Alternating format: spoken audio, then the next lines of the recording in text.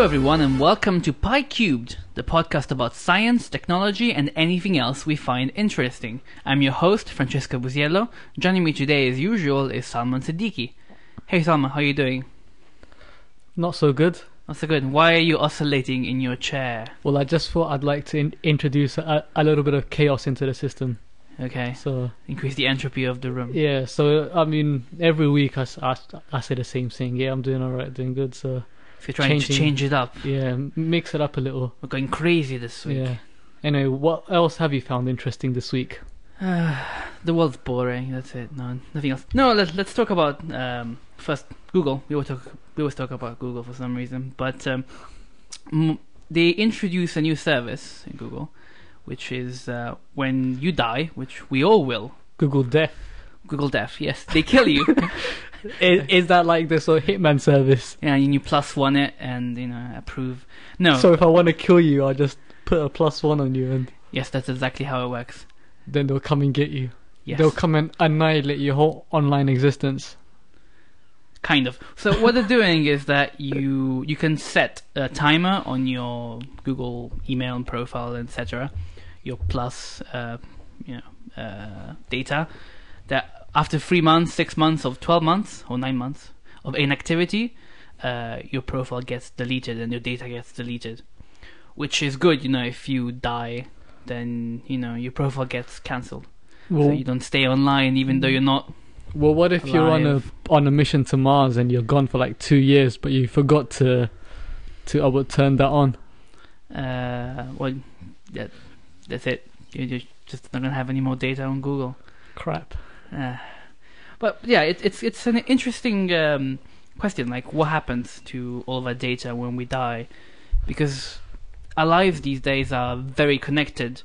Everything's online. Like, people post everything on Facebook, If it's not on Twitter, Facebook, yeah. and Google, and the Blogger, and Tumblr, Well, you can. and Pinterest. Well, and with a lot of people, you can tell exactly what they're doing at each precise time of the day. You can see where they've been. You can see what time they I checked they in at eat. the bakery again. You can see what time they go to the toilet. You can see like what drinks they like. You can see what meal they normally eat. Yeah, when look at this amazing pie I bought. when they Instagram it, and it's and then like you can tell exactly what bands they're into and all that kind of stuff. It's quite scary, the amount of data that there is on me online.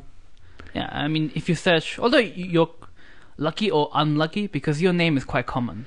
Yeah, So if you search for your name, you find a lot of other people. There's Yeah. like a famous American politician or judge called Salman Siddiqui.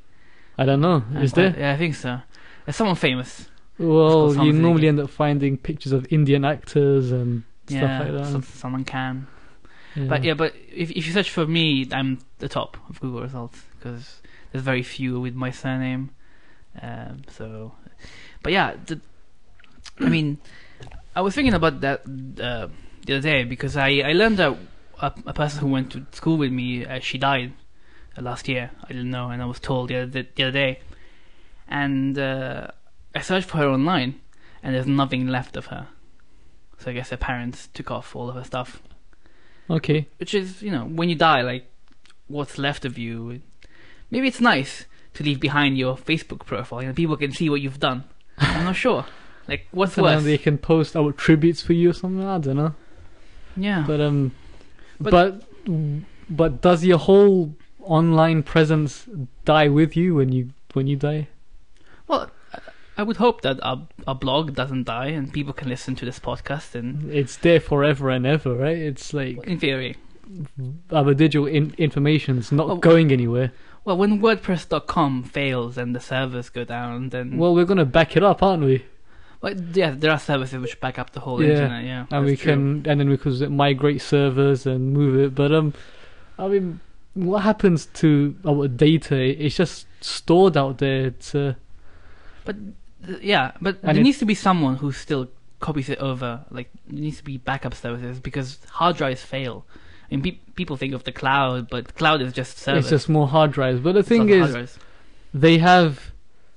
they have servers that end up mirroring other servers, and so you're having they're constantly backing each other up, and that's how you end up having lots of locations for the same source of our data.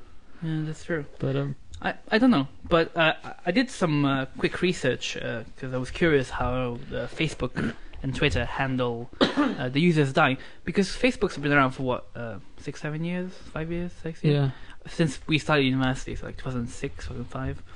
I'm sure lots of people have died. that you've were got a once lot on of older Facebook. followers and stuff Well, as like well now. old people are on Facebook, but even just people die. People die, It's yeah. just the It happens. circle of life. But I was looking at it, and basically on Facebook you can memorialize an account. So if you are a relative or a friend, you send in your details, you send in a death certificate, which has to show that the other person is actually dead, and then you can lock the profile and say, oh, this person died on this day, and people can put tributes on your, Okay. their old profile that are now dead. What about if you've got pictures and stuff which you don't want other people seeing, and like they're just there forever now? I guess so. Yeah. I'm maybe I'm sure if you contact Facebook, they might delete the profile if you push them. But Maybe. there is no, as far as I can tell, All right. automatic way to do All right. it. How do they verify that you're dead? You need like a death certificate. You need proof. Cool. Okay. Yeah, you can't just say, oh, someone's dead, delete his profile, or no, there needs to be. That reminded me of a unfortunate time actually. I knew someone who was unfortunately shot, Okay. and then a few months later, this was back in the days when I was still using MSN Messenger, All right. the person's MSN account said hi to me. Okay. It's like what's going on here? And so was it. For a split second, I thought, holy crap, and then I realized, well, it must be someone else, and it was the person's older brother who I didn't know, but Okay.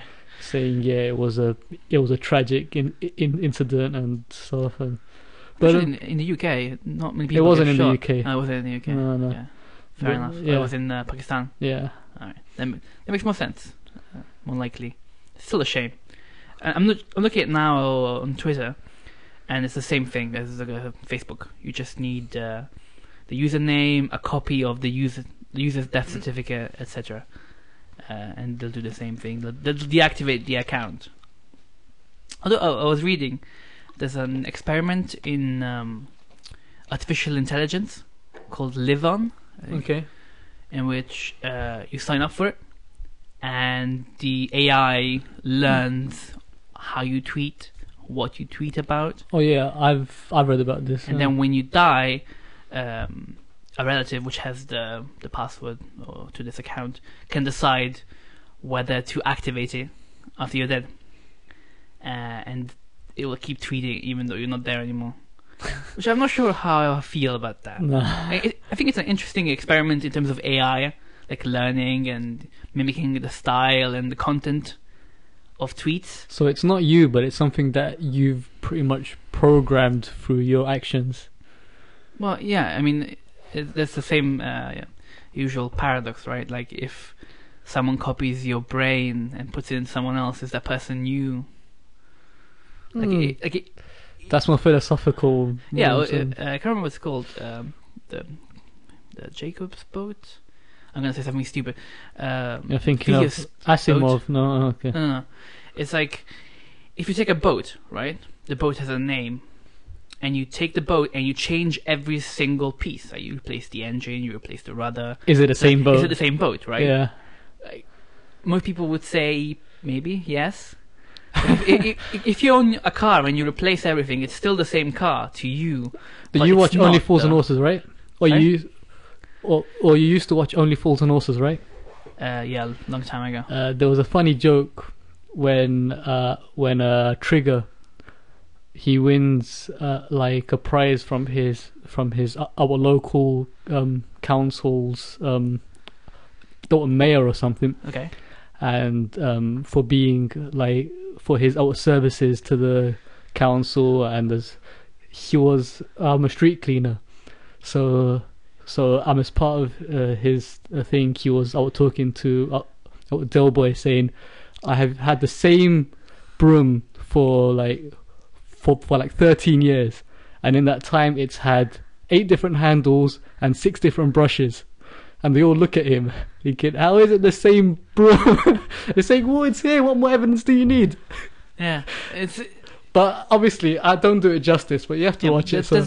But there's actually it's a studies, new done it. like cognitive science, like cognitive scientists are researching this, like, you know, what do we perceive as things and how do they change if you change what they are. Well, are you the same person? What do you mean? Are you the same person that you were like 10 years ago? Obviously not. All your cells have changed, they've all regenerated, and yeah, all of your atoms are probably not the same. Yeah. Maybe. Well, no. But well, your bones are the same. Let's not get into that before we say something really stupid. We probably say stupid things all the time, on average every minute, so... If you guys notice a glaring mistake or just a mistake, just let us know. We'd like to be accurate, and mistakes slip through. So basically, what does happen with my whole online trail? It's like I have hundreds of online accounts signed up to all these different websites. Do they just... Some of these I haven't probably accessed in 2 years, some I won't ever access again. Some of these things I use all the time. What happens to all this data that is under my name online? Is there a way of, like, you know, pressing a button and sort of erasing your entire online presence? Not yet, but I'm sure there will be. Like there are. So I can get out Chrome the system. extensions. Like for privacy, it tells you like which websites can access what, and you know, it checks your Facebook, like is your privacy settings the right ones or the secure ones. And I'm sure one day there'll be a Chrome extension or a Firefox or whatever, which is like kill your online presence and just so no press one, a button and then everything goes. So no one can ever have any evidence of you being anywhere. Well, yeah, I mean, in theory, right? The data on Facebook is not indexed by search engines, in theory, right? It's just in a database, which is not publicly accessible. Probably it is, though. Like, I'm sure advertisers have access to this stuff. Which will move on to the next subject, which is still Facebook. Facebook Home. You know what this is, Salman? It's is our Facebook moving into the property market now? No. It's a skin or more like a home screen replacement for Android phones. Phones. So your sort of homepage every time you turn on your phone. Yeah, and basically what they're trying to do is integrating Facebook into phones.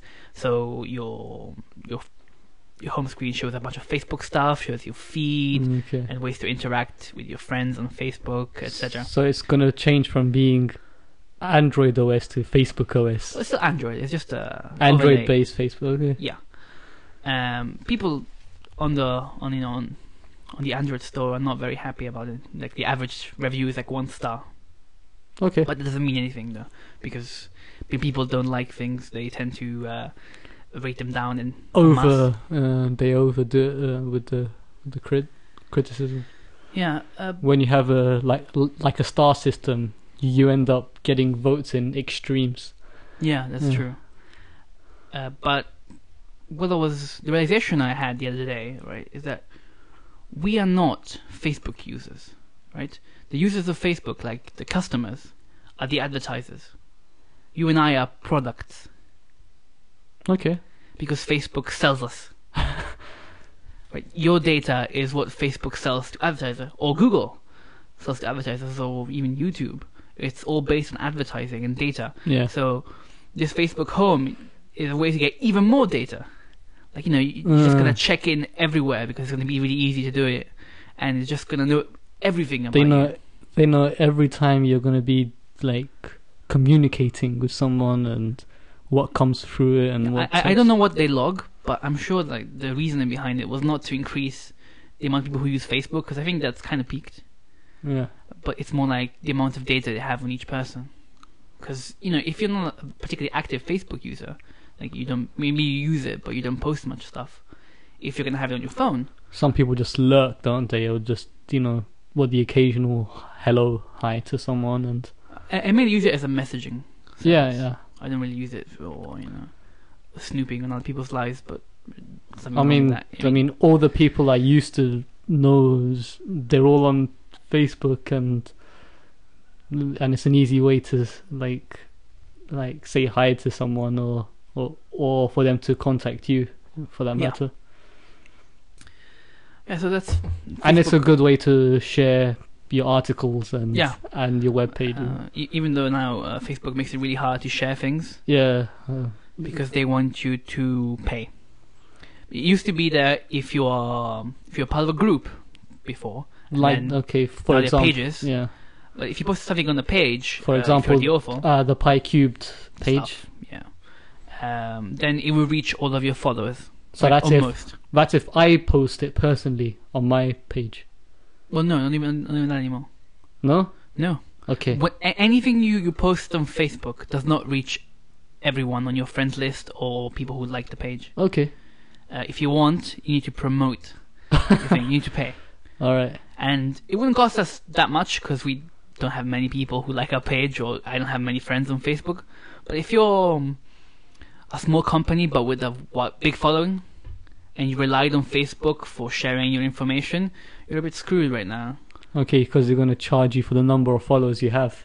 Yeah, if you want to reach 50,000 people, each post you make is going to cost you like $1,000 or So you whatever. have to work out how much money you're making per follower for that to actually be worthwhile. Yeah, I mean, if you're Coca-Cola, then you have the money. But if you're a small business, then you don't, Sure. which is a shame. By the way, on a similar note, have you heard this or read this thing about Bing imitating Google search results? Well, they're copying them, aren't they? Well, Apparently. yeah, apparently that's Allegedly. that's what Google claims. They've done a few tests, and they had similar results to Yeah, they hid some. They did. some anomalous search results, right? And Yeah, I think Google manipulated their search results, yeah, and the same weird ones popped up on Bing, yeah, which shouldn't have and happened. and They were then having their own algorithms, but apparently they're copying them. So and then Microsoft's response was, "So what?" Apparently, okay, allegedly. allegedly, yeah. So they claim. Let's talk about smart cities, Salman. What is that? Cities with a high IQ level. No. Yes. No, it's not. Well, actually, that's the problem. Nobody knows. Like, smart cities is a very vague term that now it's been appropriated a bit by marketers and companies. Like, oh, we're going to make your city smart, but what does that really mean? So we're going to try to define it a little bit. And I guess it's what it means is smart citizens, smart transport, and smart administration, and smart data. Oh yeah, that is more the lines that I imagined. It was all this talk about big data, Yeah. where they basically log everything, and they can see live updates of sort of how much our traffic is going through one artery of the city, like sort of where the energy usage is at a maximum, and they can use all of this our data to go about making the whole way all the other processes in a city occur more smart. More efficient. Yeah. Like, I mean, True. if you think about the way cities work nowadays, right? They're a bit more. They sound a bit like a communist state, like a 5-year plan, right? There's an administration which is voted in, usually a mayor and a council, and then they decide the projects to do, right? Mm-hmm. But these projects are not necessarily a response to what's really happening. It's more like we think that this should be a good idea, but many times it's not based on real data. Smart cities, in theory, is you would have lots of data available to everyone, to the council, to the people. so that things like traffic, right? It's a basic example. Some places are already using this, where you have cameras on top of traffic lights and intersections and stuff, and the program can automatically regulate, the traffic lights. Yeah. Well, to have smoother traffic. well, you've got sensors on the road that can see how much what traffic is passing by one area in a time, and then they things like the congestion charge in London. That's an example of smart city. some of them they have was it Wi-Fi hotspots all over the city, Yeah, that's and so if you're in the vicinity of one of these Wi-Fi hotspots, you can sort of have like updates on your immediate area or something. But Yeah, because science fiction back in the day used to theorize that we were all going to be communicating in maybe things on your arms or other communicating systems. But now we all have that. It's your phone. The amount of interaction that we have is less than the science fiction offers thought, which is a good thing because you can choose which data to share with other people, which is nice. It's not like it always checks where you are. yeah, You can decide whether you want to check into Foursquare or whatever. The idea is that if you're a citizen, if you have access to this data, then you can decide what to do. Say you are able to check if there's a parking space somewhere else in the city, Sure. or another idea is those shared cars. okay. That there are parking spots for these shared cars that the company makes. I guess that and can come in use. Say whether you want to go to the gym now, you can see whether it's going to be congested at a certain time. Or and then you see is there one of these shared cars outside. You go there, you put in your credit card or whatever, you take the car and you leave it at the gym or whatever close by, and then someone else can take their car, and so you don't have 100 million cars going through the middle of the city and making a terrible mess like in some urban third world sprawls. cities like just much less organization. The traffic is just insane. Like there are, I think, there's many cars in India than there are in England, but the traffic is not comparable at all. Even though India is huge, because in the big cities like Delhi or It's crazy what Madras traffic or lights. whatever, Chennai, it's just crazy amount of cars and people and no information about anything. So yeah, so that's What about energy consumption? What can Yeah, they do? and another big thing is that is smart energy, which can be like a simple thing. Say for example, you have a smart meter. So I'm here in my living room. And there's a meter which doesn't just measure how much I'm spending. It also tells me. So it beeps. Say there's like a weird spike in consumption, or if you can check your average consumption compared to your consumption against the average. So like, you look at it and like, my consumption is huge. Why? And then you find out that your TV that's on standby for some reason is drawing a huge amount of power that you would not know otherwise. Yeah. So that's one example. Another is a more efficient usage of energy. On that point, are there any current existing devices that can actually do that for you? That you can actually see, you can actually have a breakdown of your home's electricity bill and see what is outdrawing how much. If I'm not mistaken, San Diego has implemented something similar. San Diego. Yeah, somewhere in California anyway. What do you mean? The whole city has in? Well, it needs to be a smart grid. Like you need to be able to No. transmit information. No, what I'm talking about, say, like, was it within your own home? Yeah. Is there a way of is there a device that you can attach to your plugs and see how much? That I don't know. I think it has to go through your mains connection. Yeah, of So course. So like, But yeah, I can imagine. Like my meter just has a number on it, like which doesn't mean anything to me. But But that's your overall electricity consumption. but Is there there a way are- of having it yes. broken down? yeah, there are. But I think your electricity company has to support it. You can't just put it in yourself. So it needs to be. It needs to be. I don't know. I can see a.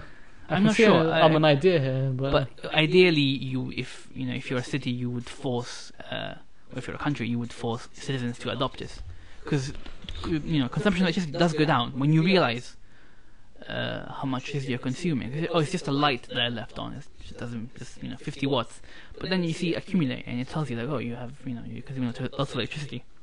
It's just making people aware that they can do something. Like, it's the same with with toilets. If you have a big button and a small button for different sizes of stuff you want to flush, then places that have many of those toilets, they tend to consume less water. Have you seen the ones that have no button?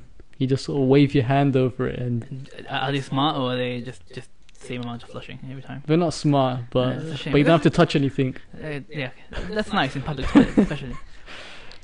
Yeah, and another smart city thing to do for electricity, for power, is to capture waste heat. Right, so much of the heat we use goes to waste. Yeah, okay. I can. Just from the power generation to my house, your house, everyone's house. It all leaks heat, and Yeah, it all leaks heat. Like, that's and the fact is that for example, the window I have in this house, which is renting this house, they're not double glazed. well, here in the UK, the loss of barely any. heat's the main. It's just Main crazy. energy. It's weird because it's a cold country. It's not as cold as say Finland or Norway, but it is pretty cold compared to Italy. And in my home, Italy have double glazing, and not here. And even though where I live, it never goes below 10 degrees. But yeah, there's so much heat which is escaping, which it's not only you're wasting it, but it's actually heating up the earth. It's contributing to climate change. And as more and more people go into cities, the more it's going to increase. Yeah, and I mean, people might be thinking, all right, one house doing it, but then you have to think the house next door to you is doing the same. You say you lose The house 10% on the other side, 20% of and your it all heat. adds up, and you can imagine how many watts, how many there were gigawatts. What the hell is a gigawatt? But anyway, like sort of how much energy is actually lost if you add up all the households in the UK. How many? 30, 40 million households in the UK, something like that. Something Maybe like less. that, yeah. Then you know. add up how many of these do not have our double glazing, even though a lot of them do now. But there's other things like sort of loft insulation. Some Yeah. have inadequate loft insulation.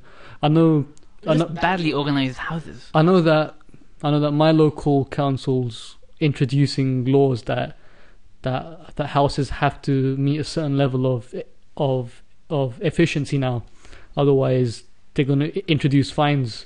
So it means you have to pay for certain types of insulation to be installed, or if you haven't got our double glazing, and they're kind of forcing that upon the homeowners rather than being a council thing. But Yeah, but at the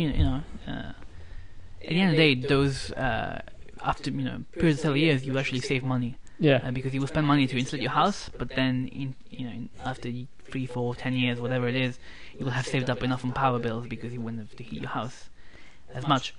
But this is waste heat, which is wasted from homes and normal people. And the fact is that the best way to use this is to keep it in, because it's not that you can use the heat from houses to do anything. yeah. But it's too low level, right? Yeah, it's like a few degrees higher Yeah. than normal temperature. 10 Yeah. degrees higher is not So it's not worth- about useful heat. It in is that, not. Yeah. No. But there's also the Do you want to kind of briefly explain why it's not useful heat? it's just Well, the temperature gradient yeah, it's not from enough. of that heat compared to the sort of neutral level isn't enough to kind of that would drive any process. No. So like Although heat pumps do work on very small temperature differences, but this is slightly different though. We'll get to that in a minute. But, another thing which you can do to in smart cities, I'm saying smart, but it's a very vague definition. Power plants, when they waste lots of heat, because the heat that comes out at the end of a power plant, the gas turbine, is still hot. It's not really hot enough to do much, because it's most of the heat they waste is under 200 degrees Celsius, which might sound like a lot. It's gonna boil you alive, but in terms of industrial application, it's not particularly useful. But what you can do, you have cogeneration plants. and and a lot of power plants are doing this now. Yeah. They're using the waste heat in conjunction with a cogen facility. Yeah, and basically what this does is, I think Imperial College had a similar arrangement, that they generate their power and then they sell or give the heat to buildings, so that you can use the heat to heat up water, to heat up radiators. So this heat does not go to waste, which you wouldn't otherwise use. So it's not like you're wasting like precious power. It's just that heat that would not be used at all. And then you also have combined cycle plants, which are slightly different. Which is where you use this waste heat, So then it's slightly hotter, to actually run a second power cycle. I mean, obviously, not to all of heat it. up steam. Yeah, you wouldn't use just that, but it does help with the efficiency. And usually a good power plant will have 40, 42%, 45% efficiency for a really good one. But with the cogeneration plant, with the combined cycle plant, Punches up to 60 or so. no, I think more than that, like 70, 80%. Then you've got other things like adsorption, double coolers and stuff. But that's but at the moment these are quite expensive still. Yeah. Well, it's the same reason now heat pumps are becoming very, very popular, because the oil is getting expensive, so power's getting expensive, so it's cheaper to install a heat pump. Which we should explain what a heat pump is. It's a reverse refrigerator. So in your refrigerator you have a cooling liquid which goes through a thermodynamic cycle, which cools down the contents of your fridge. Heat pump is the opposite process. And just to make it easier to visualize, if you go to the back of your fridge, it's normally pretty hot. Yeah. And sort of that's the gradient in the temperature that it's our driving through to actually get to that. To get that, yeah. But the way heat pumps work is that people have realized, I think in the 50s, that... 50s? 50s and 60s? It's in the 1800s. The heat pump? Well, the concept. Well, yeah, but I mean the heat pump. Okay, the heat pump. Yeah. The soil is not very good at conducting heat. So even if you have freezing temperatures above ground, a few meters underground, your temperature will be about 10 degrees Celsius. Always, independent of the temperature above it. So even when it's really hot, when it's really cold, because it's on the good conductor heat, just the temperature will not go all the way through the soil. At some point, it will pretty much stable around 10 degrees. Okay. So what you can do is you put in pipes in the soil, and these pipes you run some water and some other coolant, and as they run through the ground, especially if it's during the winter, they'll get heated up to around 10 degrees as the water is passing through the soil, which again is not much to heat up a house. But what you can do is you can compress this cooling liquid in water, and compression of increases temperature, right? So you can make this coolant, which is 10 degrees up to 50 degrees, which can then be used to heat up water, to heat up your radiators, etc. And so this is basically quote unquote free energy. Not really, because you still need to compress it. So you still need electricity to drive the compressor. But the actual heat going inside this cycle is quote unquote free. Not with geothermal, I suppose, or yeah. Actually, it's not. But it's just geo. Yeah. It's just from the earth. So heat pumps are quite popular, especially in very cold countries. Because, like, for example, in Italy, like where I live, in the south, it's not very useful. But if you live in Norway, it's very popular. The problem with heat pumps is that if you have a single house, like detached house, then it's easy to just dig down and put in some heat pipes. If you have a huge building, like if the building is already there, it's something you can dig up underneath the foundations. And if you're building a new building, you still need to dig hundreds of meters into the ground for it to have, for the heat pipes to be actually working for such a big building. So it's not a perfect solution.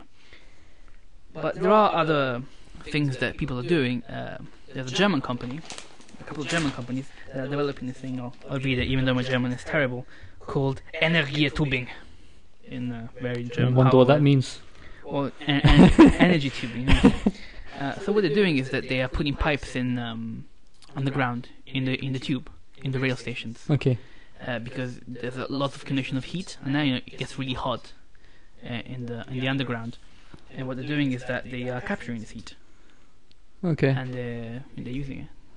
So, and also by capturing this heat with these pipes underground, you're also reducing the temperature inside the station, All right. So which is the nice. So you have two effects. well, there are One, lots of things they can do. I was reading somewhere that they're able to install what do you call it, piezoelectric actuators in the ground, sort of like in a spongy material. So when people walk up, over them, yeah. that it actually drives, that it generates electricity from the weight of people's footsteps on it, and Yeah. I mean they can use that to outpower, I don't know, the signal, or just lights. what the or- lights, or what the or power. announcement or something like that. Yeah, they had a proof of concept, I think, at the Paris Marathon, Paris, yeah, which was just runners walked on and top of it. and that was powering the screens over there, Yeah. wasn't it? And so yeah, they can do things like that where they can use energy from just a sheer number of people walking out of a station. I mean, what if they did that, say Oxford Circus, in London, yeah, and if they made the platforms like that, imagine how much, because that's like busy all day long. Yeah, Imagine how much that can generate. But definitely. Yeah, definitely. Another thing I wanted to mention about this. There's also the problem with all of these, as I was mentioning before, with the heat pumps and new buildings. Like, there's the concept of smart cities has to be adapted to real cities, right? You can't just make new ones, even though they are. well, yeah, they are building new cities. There's a city in Abu Dhabi called Masdar City. Yeah, well, I've been there. You've been there, Yeah. right? And it's crazy, right? They have They've- a solar power plant. They've basically established it, built on this whole concept that it's going to be self-sustaining. Yeah, ideally, Yeah. yeah. It's going to be 4 times as less waste heat coming from the city, Mm. and there'll be electric cars, automatic electric cars running through tunnels underground. Yeah, just to I'll put out there that it's not finished yet, No, not yet. but it is looking very. It was supposed to finish in 2015, Yeah, but, I but think it's not gonna- 2021 or something. Yeah, So. I mean it's quite an ambitious project, obviously. It cost $22 billion, allegedly, which is a lot of money. It's not something that people will be willing to spend. If you're Abu Dhabi, you have money. Yeah. You have money. You have too much money. You don't know what to do Well, with they it. want to put like research institutes there. Well, there already is. They're already there, yeah. The Mazda Research Institute, and they've got all these other sort of making it into a technology hub of which is- of the Middle East, and this is similar to where I attended on the west coast of Saudi Arabia, which was a little city, and they were they're looking to expand this, and I think when you're starting off building a city and you've got like sort of grand plans for it, this is the perfect time to if you want to integrate smart city designing. They had all of these things like That's true, but there's also the problem is that like monitoring the traffic volume, reusage of wastewater, any wastewater that was occurring within the town. It was being used to then water all the plants and stuff, and they did put the idea out there that they wanted to recycle wastewater to be reused in homes, but that just didn't go down well with the locals. And that's I think there were plans other places as well to recycle wastewater to use as not as drinking water, but as like water used in the toilet, yeah. that kind of thing, which is not a bad idea. I mean, it's if you think about it, we use clean water to flush down, our stuff. But the problem is, with this master city and building a city, is that what you're doing is you're creating solutions that are from the ground up. Yeah. Which means that in 10 years, these solutions will be outdated. And because they're from the ground up, it's not like you can change them, because they're there. What If you develop don't solutions... think of it like that, do you? Yeah, but if you develop solutions that are adaptable, right? They are made for cities that already exist. It's like you can build a new London or a new New York or a new Mexico City or a new Shanghai. You have to adapt your technology to the cities that exist. Yeah. And if you build adaptable technology, then in theory this will be much more easy to upgrade. Well, it's showing how it can be done, right? They're showing you can. It's you a can. proof of concept. It's not. Yeah. It's not the solution. It's just showing that some of these things might work. But like having the automatic cars that run on the ground, that's not going to happen anywhere else. No. Okay. Fine. It's not. It's just to look cool because it's not feasible anywhere else. Like, why would you dig down and build tunnels like that? It doesn't make sense. It makes sense to build an underground system, but it doesn't make sense to build electric cars. Well, the way they're also putting forward underground walkways and stuff, which makes sense because it's so hot above ground there. And also, they're only planning for 50,000 people in this Mazda city, so it's not. And 22 billion for 50,000 people is steep price. If the technology they develop will be adaptable to to London or whatever you are, then cool. But you're looking at it as in terms of an investment, but it's going to be, if it's going to be self-sustaining and if it's going to be able to drive itself for the next few hundred years, what's the? But that's the thing, is that that's cool, but all this technology will be good for Mazda City, and that's it.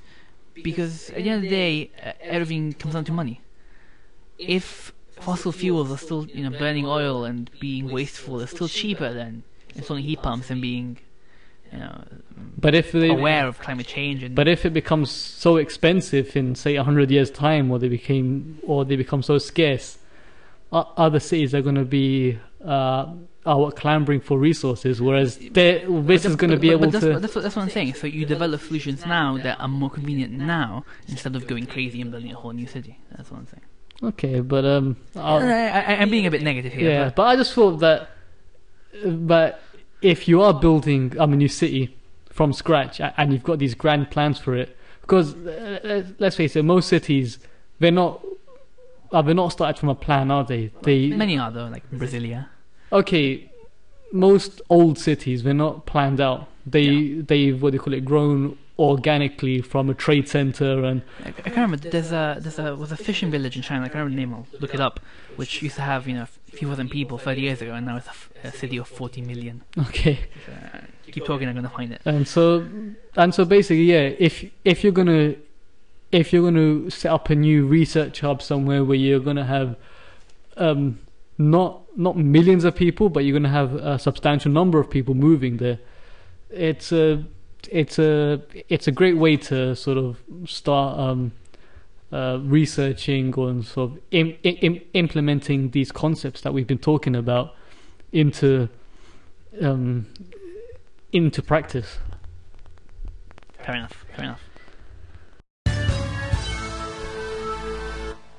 This week in the Netherlands, in Amsterdam, there was the Hack in the Box security conference. What? This is like, they had a conference for hackers?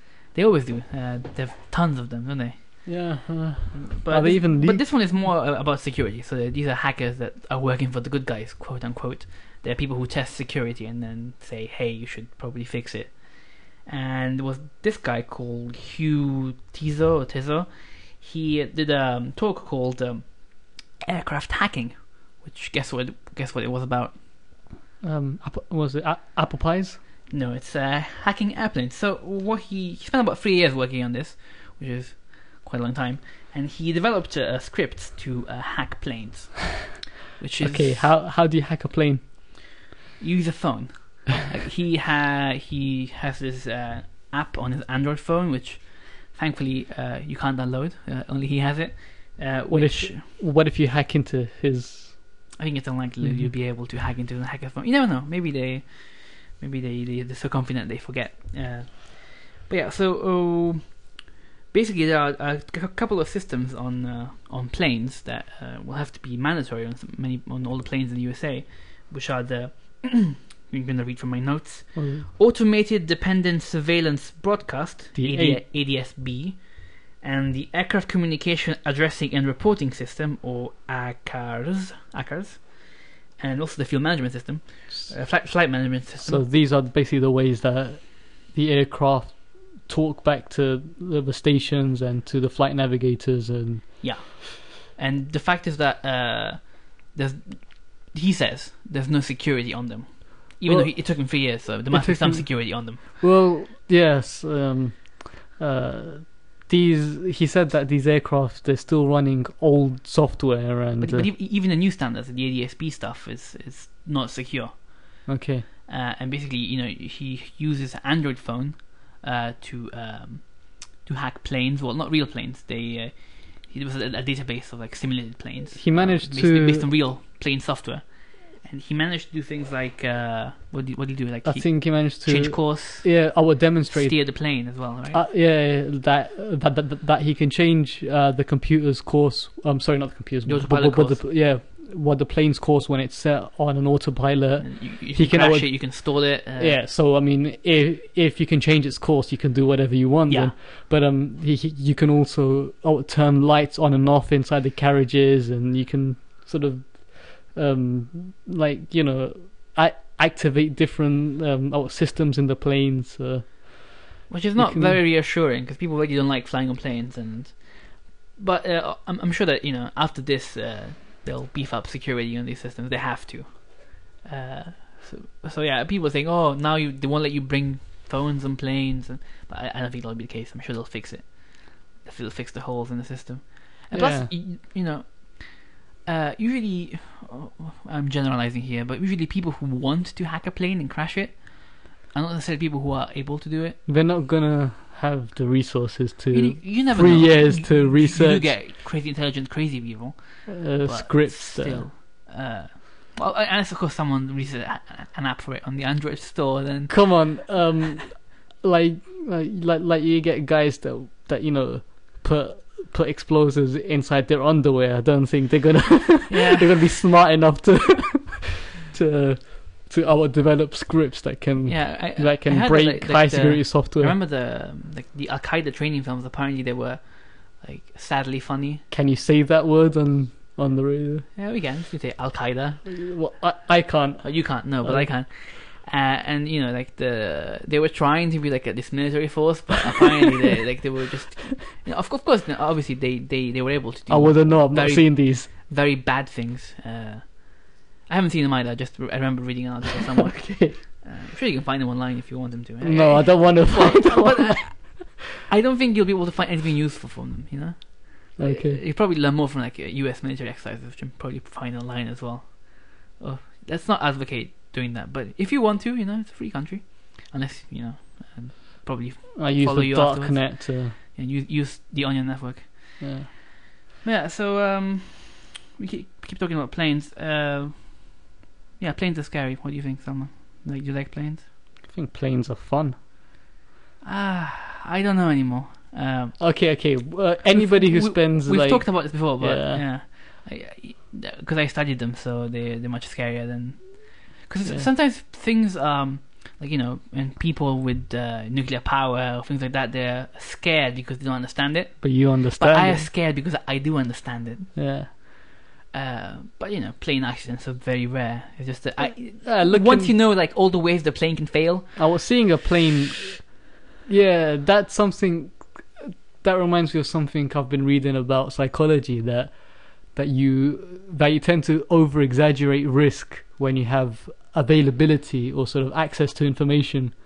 And because and so like you're asked that list a number of ways that a certain system can fail, and then you asked straight away to assess how safe they are. You're gonna overestimate the risk, whereas you should just be looking at the statistics. Yeah. But looking at planes close up always excites the sort of inner child in me, seeing that, look at this huge lump of metal that can get up off the ground and stuff. Look how thin those wings are, and yet you're flying with them, and they're made of metal. Yeah. And they don't flap like most birds do.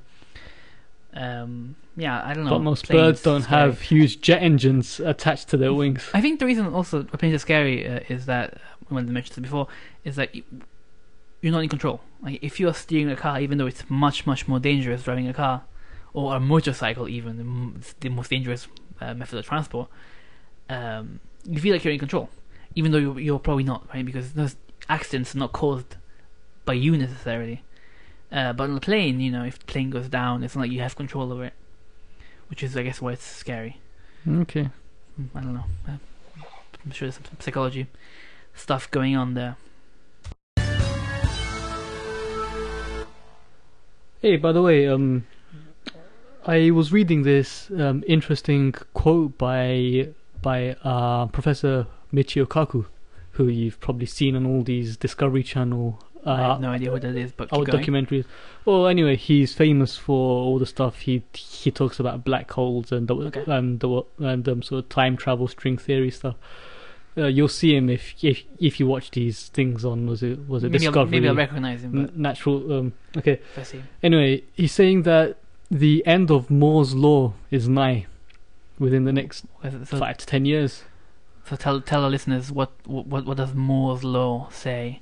Well, the general gist of it is that computing powers seemingly are doubling every year. Is it every year? Or every few years, right? Every few years, our computing powers are doubling. But it's more specific than that. Yeah, right? yeah. It's more the number of transistors. Yeah, the number of transistors on a single chip is increasing, and this is what Moore, who was one of the co-founders of Intel. Intel, yeah. Yeah. This is what he predicted. When was it? Back in the... It says here, Wikipedia says back in the 60s, I think? Yeah, 65. Yeah. The period often quoted is 18 months. So every 18 months, the number of transistors on chips doubles. Okay. And so basically, we're reaching the technological limits of this, and it's getting harder and harder to add more transistors onto the same chip. Yeah, because to give a sense of... size, right? When Moore wrote this paper, right, the transistors you had were big, like back then you also had valves, which were analog transistors, and they were huge, like like the size of a bulb, yeah, or even bigger sometimes. And now, tell them what a transistor is. A transistor is basically a switch, it's an amplifier. Just amplifies the electrical power. But you can use that as a gate, basically. You can use that as a... Using more terminology here. Yeah, well... So it sort of sends a signal. Yeah. Yeah. It's if... with transistors you can create logic gates, which with logic gates you can create a circuit. So you can say yes, no... And, or... So, yeah, so you can have A and Boolean B... operators. Or say A or B and C. Yeah, and things like that. And obviously, a much more complicated level, then you can use it to build... fast CPUs that you can do crazy amounts of calculations. But at the end of the day, it's all calculations. It's all about doing calculations. That's what chips are. And right now, we went from the bulb-sized transistors, valves, to today's chips, which is the latest, the Ivy Bridge, I think, from Intel. They're 22 nanometers. Nanometers. That's 1 nanometer is 1 billionth of a meter. So it's 22 billionths of a meter. Which is pretty small.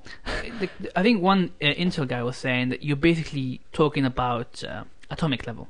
Yeah. Not quite there yet, but it's getting there. But like the way they have to manufacture these and sort of manipulate these. Like the tolerances they have are insanely small. Because it's just tiny and. Now they make them in 3D as well. Like before, it used to be that they were flat 2D plane. Yeah. But now they can make them in 3D. So they're building them on top of the others. No, they do it already, but it's just like they have like a third. They usually have 2 gates, and they have a third gate, which is in different directions, perpendicular.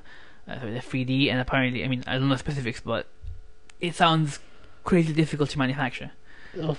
And in fact, well, they can't get much smaller, I don't think. This is where they've sort of started to reach their technological limitations. But yeah, well, at least as far as we know, Intel's PR has always been very secretive about its future development. They announce what they're doing next, but you never know what they're going to be doing in 10 years. Okay. So they might be working on some things that we have no idea about. because they're Sure. secretly Well, very they've big. got stuff like quantum computing and all Yeah, this that's a different thing, but and yeah, sort of all these, what do you call it, molecular transistors and yeah. But which is, people are saying that they're coming, but it's just our speculation. it but, sounds like fusion right now. Like the quantum computers are always but there's 10 years always away. but there's always a certain research lab somewhere in like Silicon Valley who's sort of exploring these ideas. yeah, and, startups and Yeah, they're also looking at using different materials. So we've talked about graphene at length. yeah, So we have yeah. that, and also gallium arsenide based Yeah, not transistors. silicon based, yeah. Yeah. So and what has been the what's been happening over the last few years is that as they're starting to reach this kind of limitation, parallel computing is becoming more and more prevalent, right? Yeah, Where they're putting using multiple chips. GPUs or multiple core, Yeah. multi-threading. So you're spreading your operations, your calculations across multiple cores or across multiple processors. That's how supercomputers work. They don't have like one crazy fast processor. They They've just got have loads and loads loads of of them, next to each other. Yeah. 20,000 or whatever. I mean, this is thinking behind the new PS4 chip, right? As well, where it's Well, it's an where- APU, isn't it? Yeah, so it puts a CPU together with a GPU Yeah. on the same. And what an APU is you have the graphical processing unit GPU and a CPU, which is what's the CPU stand for?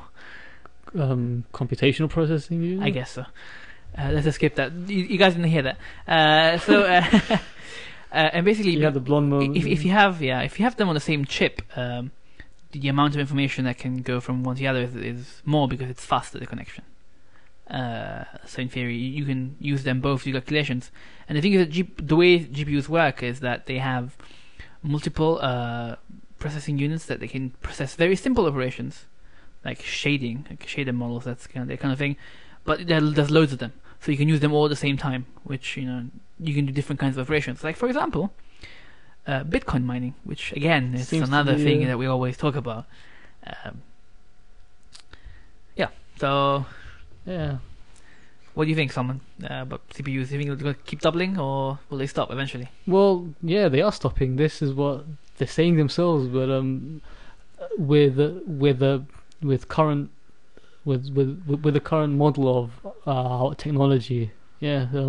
But who knows what they're gonna introduce in the next 10 years, Yeah, 10, 15 years. someone might find something crazy, like like the new quantum tunneling, that kind of thing. When it was discovered, it was something really revolutionary. Well, what now do you it's call it? standard. Something else from a different field of physics or a chemistry can Dark sort matter computers of coming up soon.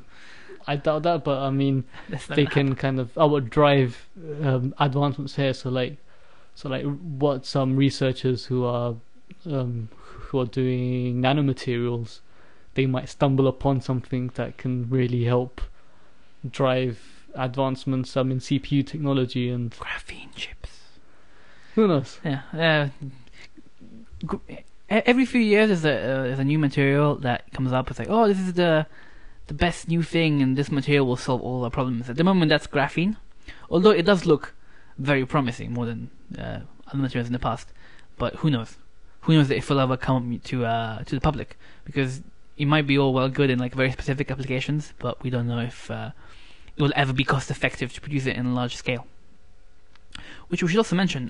Did we talk about aerogels Aerogels, yeah, we have. in the podcast? Yeah. So that's interesting too, because the way that they developed the graphene aerogel, which if you guys don't remember, is you take a gel and you take out all the liquid from it, so you're only left with the shell basically, and so it's very, very light. And the way they've figured out a way to produce graphene aerogel is you can make it any shape and size, which was the limitation of previous types of aerogels, that you had specific templates to make it, which is cool.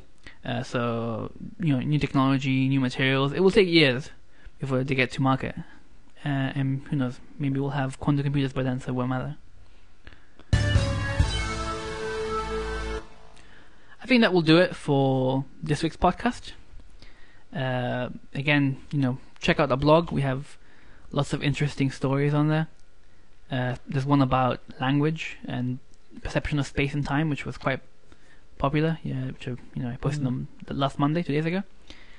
And Salman, you will write something on language too, bro. Southwest, right? I'm don't just, know yet. I'm just exploring my ideas and just trying to put some words on paper at the moment. Yeah, just check the blog and go to pi times pi times pi .co.uk. Yeah, PiCube. Don't confuse people, Salman. Yeah, PiCube.co.uk. We post a podcast there, so I'm sure some of you will listen to it from there. And again, if you will listen to us on iTunes or Stitcher or any other service, give us a review if you like it, or just a rating. That would be awesome, because you're awesome because you listen to us. And I think that will do it. Nothing else you want to say, so let's just cut it here. Thanks, guys. Thanks, Salman. See you next week. Bye.